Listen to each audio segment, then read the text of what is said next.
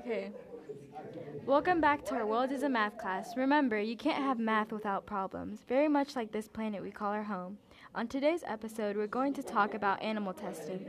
Many of you are probably familiar with this form of testing, but for those who aren't, animal testing is a way of making sure products, mainly medications, are safe for humans. Some support the idea of testing on animals and some do not. Here to discuss with us why animal testing should not be done is two professionals from the Cruelty Free International Organization. Hi, I'm Rihanna Rivera. And I'm Sydney Bissell. Welcome. Now, Rihanna, what are your opinions on animal testing? Do you believe it is helping our worldwide health grow or decline? I actually think testing on animals is turning people into monsters. All of the animals that are tested on are purposely hurt and put through unimaginable pain for what? A few human lives? People don't actually know what goes on behind the doors of animal testing. They just think nothing of it and don't stop to recognize the dark side. As said in an article called Animal Testing, sometimes animals are injured on purpose to test healing products. These animals are not always given drugs to lessen pain. If you think about it, animals are basically being murdered just to test a product that may or may not even work. Thank you for your opinion, Ms. Rivera. And you, Ms. Bustle, what is your stance on animal testing? I believe everything my counterpart had to say. I also think that it is simply not necessary. There are many other alternatives. Why should we waste those precious lives when there are better options? You say there are many alternatives. Would you care to enlighten us with those? Of course.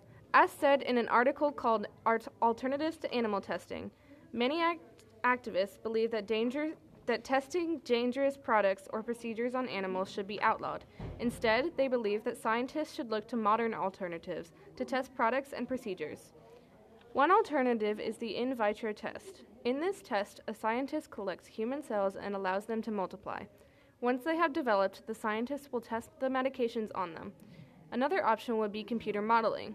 With our advanced technology in this 21st century, it is not hard to model the human body and the effects some medications may have on it.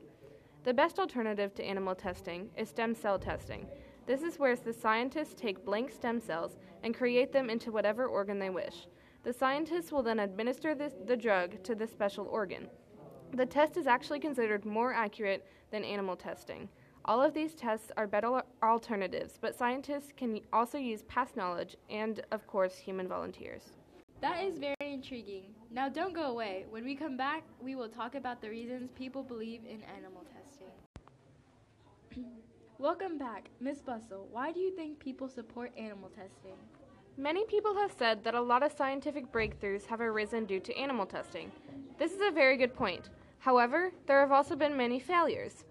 In an article called Animal Testing, it is stated, originally, thalidomide was approved as safe for pregnant women to use, but it was found to cause birth defects when taken in large amounts. As this example shows, animal testing is not a perfect test, and there are many ways to be more accurate, so testing on animals is not at all necessary. And Ms. Rivera? I 100% agree with Ms. Bustle.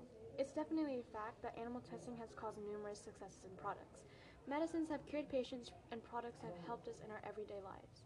Yes, animal testing has delivered countless accomplishments, but overall, we need to find a better. Well, there you have it. Animal testing is hurting our ethics and therefore the world overall. We need to put an end to it.